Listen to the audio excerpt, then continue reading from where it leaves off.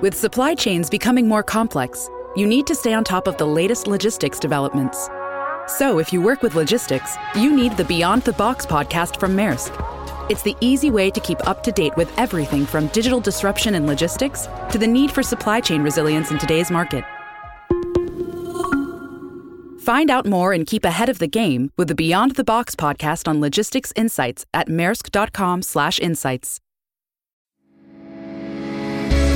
Welcome to Training Unleashed, the show that will help you design and deliver training that's off the chain and will make a difference. Now, here's your host, Evan Hackel.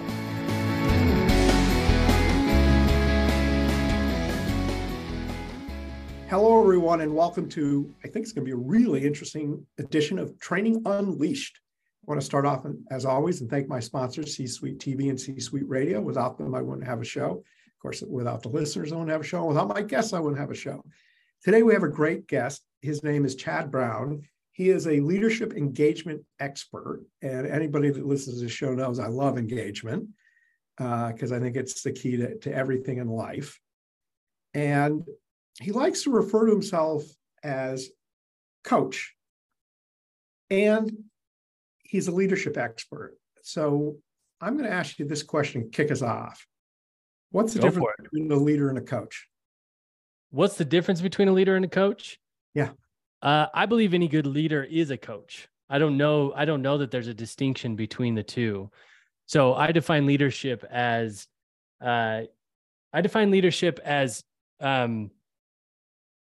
working with people to create something together, right? So how do we create a result together? And what am I doing to catalyze that? And a coach is the exact same thing. If I'm a coach, I'm working with you to make sure that we're creating something new together, a vision that we have, something that we've decided is worth going for. So I don't know. It's a kind of a trick question for me. I don't know that there's a difference. We actually have an academy called the Academy for Leadership. And in that, we are literally teaching leaders of corporations, CEOs, company founders, how to do the work that we do with other leaders. Because we know if we can integrate that into an organization, then there's endless possibility. I think that a lot of people confuse leadership as you're discussing it and think leadership is about creating a vision, a strategic plan, and leadership is about growing people, which is what coaching is. Right on. And you really have to have that to make things successful in business. Yeah. It's an enrollment. I see it as an enrollment process, really. I mean, coaching and leadership are both an enrollment process. Leadership is enrolling people into the vision and it's based off, from my perspective, it's really based off of how does the vision for themselves or how does what they want out of life align with the vision of the organization that they're working for, that they're spending 60% of their waking hours with. Do those things match up?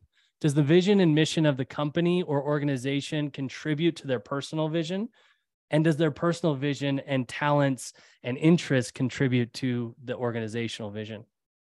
Yeah. What do you think makes people want to be a leader? Such an interesting question. It's different for every single person, especially what they perceive a leader is. Some people perceive leadership as a title and a salary. And I think that is attractive to some people. It's a goal or achievement. Yeah. I think the people that I get to work with, they want to make a difference. They want to make a difference in human lives. And it's not something that is commonly taught in our regular course of education. Is like, how do I make a difference with you, Evan? And so that's so attractive. It's obviously how you build something meaningful, but it's just not taught anywhere. I mean, not anywhere, but it's not taught in our traditional veins. So I think a lot of people feel this desire to be with other human beings in a meaningful way, but we just don't necessarily know how to do that. This is such an interesting topic, and I could go on and on about it, but I find that a lot of times people want to be a leader because they like the admiration, the acknowledgement, but they don't like the hard work of actually coaching. Yeah, that's with most aspects of life, I think. Yeah. Child raising in particular. Yeah. Yeah, we want the rewards without the dues paid. Yeah. So let's take a moment here, because I know one of the biggest things for you is being responsible. Yeah. What does that mean in the context of leadership? Being accountable to your results. That's what responsibility is to me. So most of us want to, or a lot of, a good chunk of our society wants merit based off of their effort. Yeah. And here's where I diverse, like here's where I lose some people, because it's a kind of I call it a harsh truth. You don't have to accept that it's a truth just because I say it's a truth. I think it's a truth for me. And I've seen it played out in my old life. I see it working with my clients. But the idea is basically that we must look outside of ourselves. We must look at the results we're creating and be accountable to those. And that's true responsibility. It's not like, hey, I tried really hard. Yeah. Well, either you created the results that you said you were committed to creating, or you didn't. No problem either way. It's all information anyway. It's neutral information until you put a moralization on it. But ultimately, look at the results outside of yourself that you're creating, and that tells you whether or not you're being responsible. It's the ultimate feedback results. That's exactly right. Feedback is happening everywhere. Sometimes we just choose to pay attention. Other times we don't. Yeah. So this is an interesting conversation, because it leads to the next question so nicely. Never set goals. That's one of the things that you feel strongly about. I'm sure there's something more to this. Yeah. But if you talk about accountability, typically accountability is someone has set a goal, and did they achieve it or did they not achieve it? So what do you mean by never set goals? Of course, I mean, it's a little bit of a clickbaity statement. Okay. I'm not I'm not that adverse to goals. I just think the way that we have related to goals, for the most part, for our society in general, I think it's unhealthy, and I think it doesn't actually produce the results that we say we want. So what I mean by a goal is, like, I compare it a lot to physical activity. If I want to get really, if I make a goal with myself that I'm going to start working out, typically I have some end in mind that I want, right? Whether that's to lose weight, to get stronger, you name it, right? So this is, you joked it before we hit record, you joked about New Year's resolutions. This is the most common New Year's resolution, is the most popular one, is to lose weight or to get in shape, as other people say, right? Now, how many people do you know, including me, that have said, I'm going to lose some weight or I'm going to get stronger, and start down that path and don't finish? I think about 95% of them. The majority. So why are we not asking ourselves, what's wrong with this picture? What's wrong with this approach? And maybe wrong's not even the right question. Why doesn't this produce results? And I started asking that question for myself. And what I realized is that the reason it wasn't producing results for me is because there was some end in mind that I had already decided was worth the effort, but I didn't know what it took yet. I didn't realize, or I didn't stop to consider, that at 5:30 in the morning, when the alarm went off and I'm in my warm bed and that alarm's telling me to get up and get into the cold and go to the gym, that would be the price that I would pay for this thing that I said I wanted. So there was a lack of attention to the discipline needed in order to make it happen. And I thought to myself, well, what if I made a small shift, Evan? What if I shift my focus from what I think I want out of this, which would be getting out of shape or losing weight, which may or may not happen. I may make it or not. What if I shifted from that to the small disciplines that it takes in order to create that in my life? So it's not that I stop wanting the thing, right? I do want to be in shape. I want to go skiing, as we were talking about earlier. I want to go skiing with my kids 3 times a weekend and not feel burnt out or, be able to physically keep up with them. So I want that. I want to look good. Of course, I'm vain, just like everybody else. I want to look good. So those are things that I still want. Yet when I just go based off of what I want, I typically drop out. So what I did is made that shift. Well, what's it going to take in order to have that? And that becomes my focus. It's no longer a goal. It's the discipline every day, or whatever cadence I decide it is. So it's that discipline that I focus on. Can I say this a different way? Yeah. It's the process and the commitment to the process. That's right. Want people to focus on the most, because that process is incremental. It's a little bit. That's right. So the language, the conversation I'm having with myself shifted from I want to lose weight or get into shape to I am the person who works out 5 times a week for the rest of my life. Yeah. I'm the guy who works out 5 times a week for the rest of my life. Doesn't matter. Monday morning pops up. I am the guy who works out 5 times a week for the rest of my life. I like that. So when I saw this, I thought of it completely differently, and I'd like to share with what I thought. Yeah, because, please. I know a little bit about leadership too. And that is that who sets the goals really matters. So I find in the work environment, when goals are set from the top, it's somebody else's goal for the employees. But when goals are set from the bottom, there's accountability and ownership. So I was thinking of never set goals from the point of view that a leader should let their team set goals versus dictating goals. Because if the team sets a goal, if I set my own goal, I must set goals for me. As my manager, the leader sets the goal. That makes sense to you? Makes a lot of sense to me. And really what we're talking about is ownership, right? Yeah. Are we willing to have ownership of the results that we're going to create in this organization? A lot of times if leaders set goals for their teams, sometimes the team members don't even know how they contribute to making that result happen. Yeah. And when it's set from their perspective, they can actually take a look at what it is that they can contribute and how they can affect it, and then formulate that into some sort of vision, aim, or outcome that they're committed to. I 100% agree. Yeah. So another thing you talk a lot about is the imposter syndrome. So let me start with, why do people have it? Why do people, because I totally concur with it, by the way. I believe a lot of people feel like they're maybe a little bit of an imposter. Yeah. What's the root cause of it? And then how do you create freedom from it? So I say the reason we experience, and I'm working to reformulate the way that we talk about this. I don't love that syndrome is on the back end of it.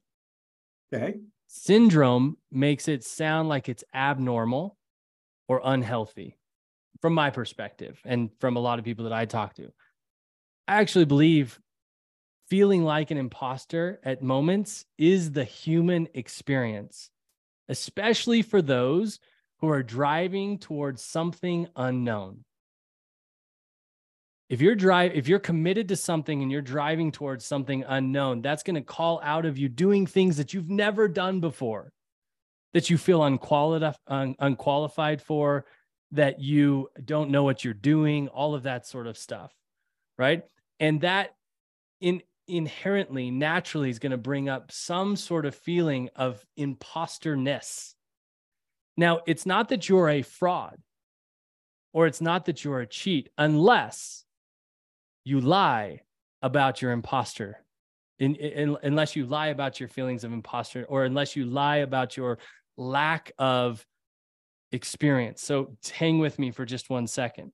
So I make the distinction between imposter and fraud. Imposter is somebody who's taking on something new, driving towards something new, stepping into the unknown, taking risks. It becomes fraudulent when we pretend like we know exactly what we're doing all the time, which actually creates the most, I would say, one of the things that can creates the most disconnect between a leader and those they serve, is pretending you know what you're doing all of the time. So how do we, oh, go ahead.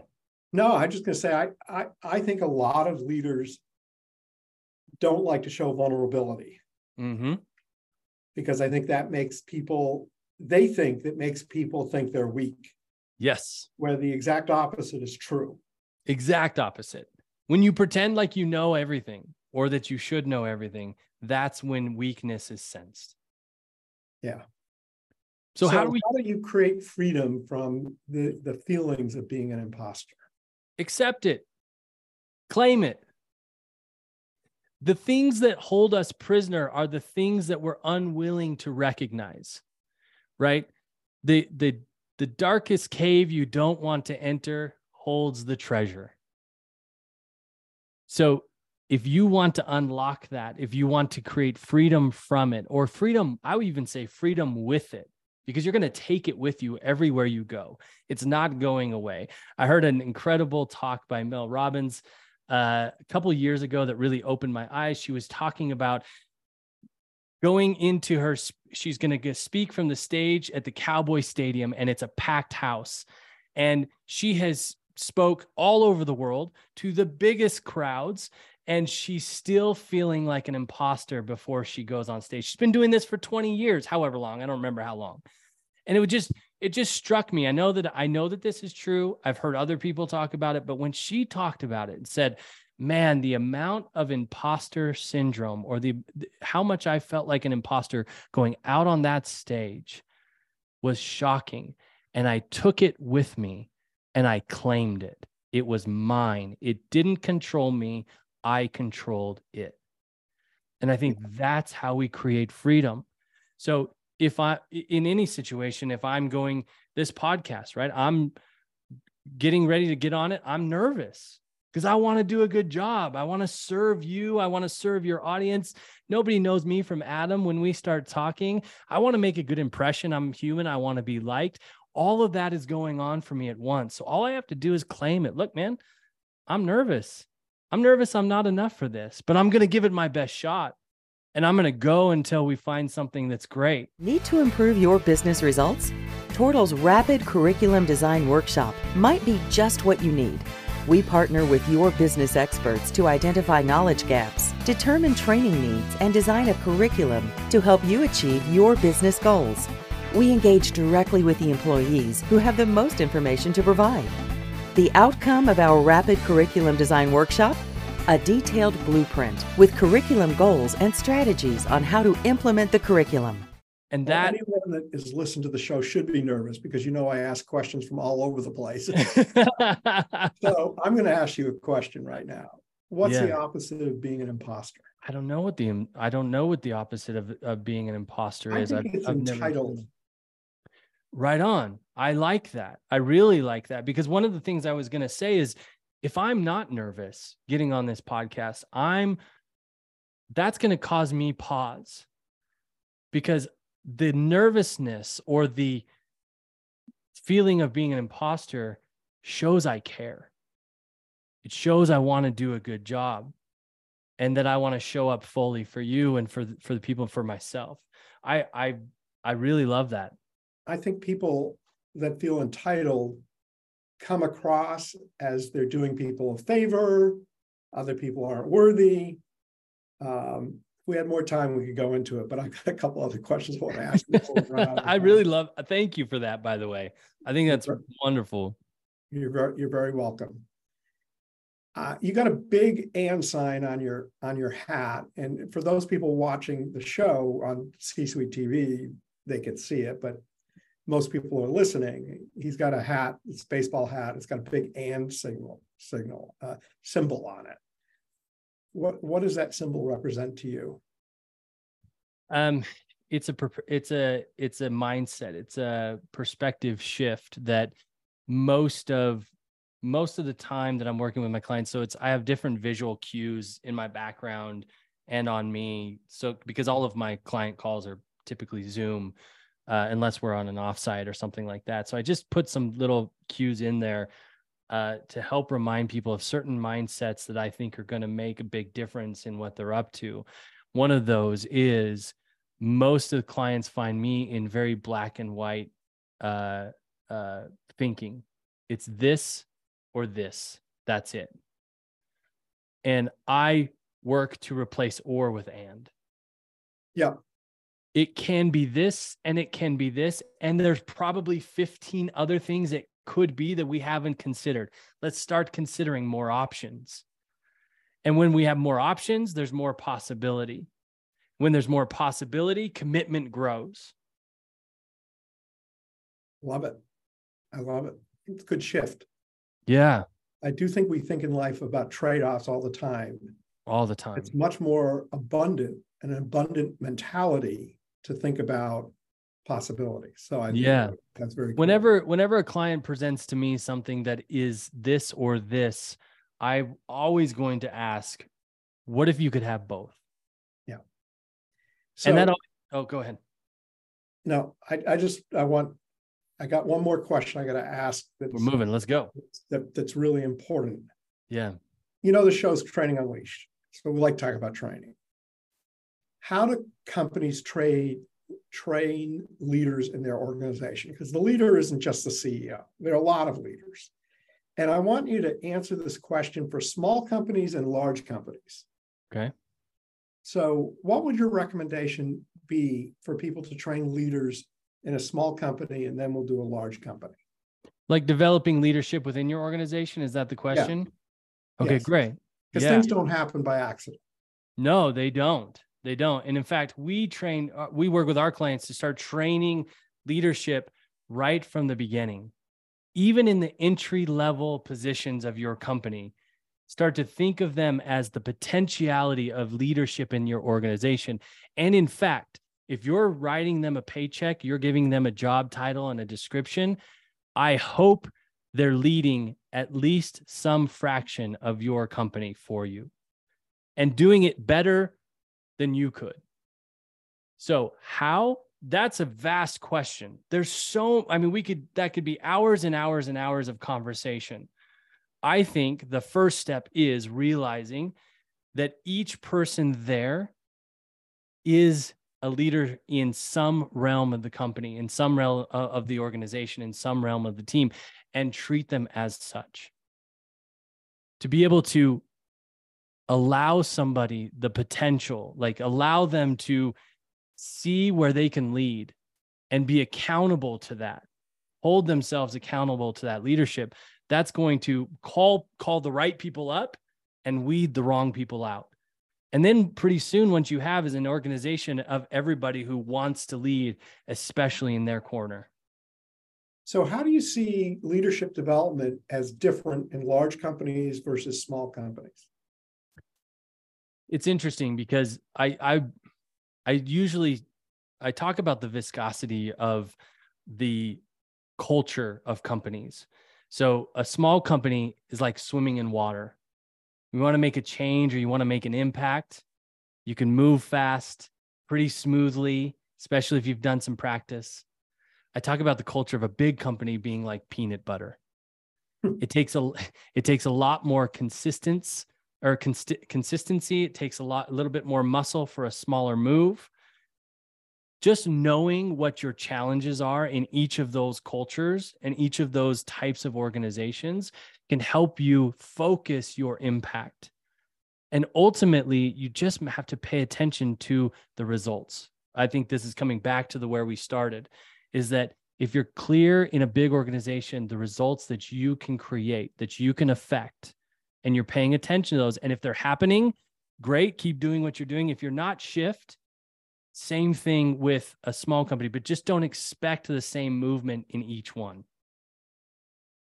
Like it. I love that analogy of water and peanut butter. It's fantastic. Chad, you clearly are an expert in this area, interesting, bright person. Can you tell us a little bit more about yourself and your company and what you do? Yeah, absolutely. I came to this place in my life because I was a terrible leader myself. in my company. I founded and built a media company that I'm selling this year, really exciting. And through the course of that company, that leadership experience, I made every mistake, and ultimately hired a business coach to come in and consultant to help us clear things up. That's now who I work with day in and day out. It's one of the founding partners of our firm. But that's what brought me to this place. Once I figured that out and got that company to a great position, and I was proud of mostly the husband and dad I had become and how my company supported that, I wanted to do the same thing for others. And so that's really my place of expertise. I work with a lot of entrepreneurs. I work with a lot of company founders, usually doing somewhere between 1 to 20 million in revenue a year. Team sizes vary a lot. But most of them find me in a place of inflection where their business has started to control them. Interesting. Yeah. What's your website? What's that? What's your website? TakeNewGround.com. TakeNewGround.com. That's correct. Yep. Okay. I love the name of the website. So I know you have a podcast. I do. And I know that you're going to share us information on the podcast, which is cool, and some of the best episodes. So please do. Yeah. Well, our podcast is called Naked Leadership. It really is. Our goal with it, lots of times successful, sometimes unsuccessful, to really unveil some of the conversations that are happening behind the scenes for leaders that not a lot of people are talking about. The vulnerabilities, as you talked about earlier, it's an invitation to vulnerability. So one of the best examples of that is an episode that we did recently, episode 145. You could take a look. Anybody checking it out, I would recommend they start there. What happened is I produce and plan the podcast, and then I do it with our two co-founding partners of the firm, Dan and Adrian. So I plan the topics, we come together, we discuss a topic, or we have a guest. I sent them a topic, but had a different thing in mind. And when I got onto the call, I asked them if it was okay if we worked through one of my grievances with them, something that that wasn't going well for me in our working partnership. And of course, they were all in 100%, because this is probably one of the biggest challenges we help our clients with, is having difficult conversations with their team, with their partners, with their spouses. And so I wanted to really demonstrate how we fumble through it as a team. So in this episode, you get to hear the three of us. It's completely authentic. And in the moment, you can hear my awkwardness, you can hear my commitment, you can hear their commitment and their awkwardness. And it's a really fun conversation. So that's where I would direct people initially, is episode 145. I think it's called How We Do Confrontation. And how do people find your podcast? You can search it on any of the main podcast players, or I can obviously provide a link to you for show notes or any of that kind of stuff. Would definitely like it for show notes. Mm-hmm. A lot of people don't get the show notes. So if people go to trainingunleashed.net, they can get the show notes for any of the shows. But when you do iTunes or iHeart or a lot of the services, they don't provide notes. They just provide the description, which would be cool. How about your email address for people that might want to reach out to you? Of course. Yeah. Chad@takenewground.com. Nice. So Chad, as you know, and my listeners know, if you have one tip to share, what would that one tip be? You told me we were going to ask this question. So I was looking for opportunities to answer this throughout the conversation. I really loved the vulnerability piece that you attached to or clung on to. My invitation to you is, whatever fears, if you're listening to this, whatever fears you're experiencing, or whatever places that you feel unqualified, my invitation to you is to claim that to somebody else. Somebody who you have trust with, somebody who will stand for you in a powerful way, won't let it just go that far. And just notice in claiming that to somebody else, not as like a complaint, but as like, hey, here's where I'm at, but I'm also determined to go here. And you'll notice the power of that start to reside. How much it controls your conversation, your interactions, and your actions, it'll start to weaken. And as we claim those insecurities, as we claim those fears, as we claim what it is we think we're not worthy of, or, who thinks we're a fool, or who, all of that sort of stuff, all of that power starts to go away when it's out in the open, because you can both have fears and go 100% in your commitments. And that's the new and that I'm inviting you into. I love it. Finding that person you trust, I think, is pretty key to that tip. Sure. Okay, everyone. I want to thank everyone for being here and listening. Without you, I don't have a show. I want to thank my sponsors, C-Suite TV and Radio. And of course, I want to thank Chad Brown. Chad, have a great day. Everyone have a great day. Thanks for having me, Evan. This is fun. Training Unleashed is brought to you by Tortal Training, specializing in e-learning and interactive online training solutions for corporate, government, nonprofit, and franchise organizations. Tortal makes effective training easier. Just go to tortal.net to gain access to real-world tools that can make a difference. That's tortal.net, Tortal, tortal.net.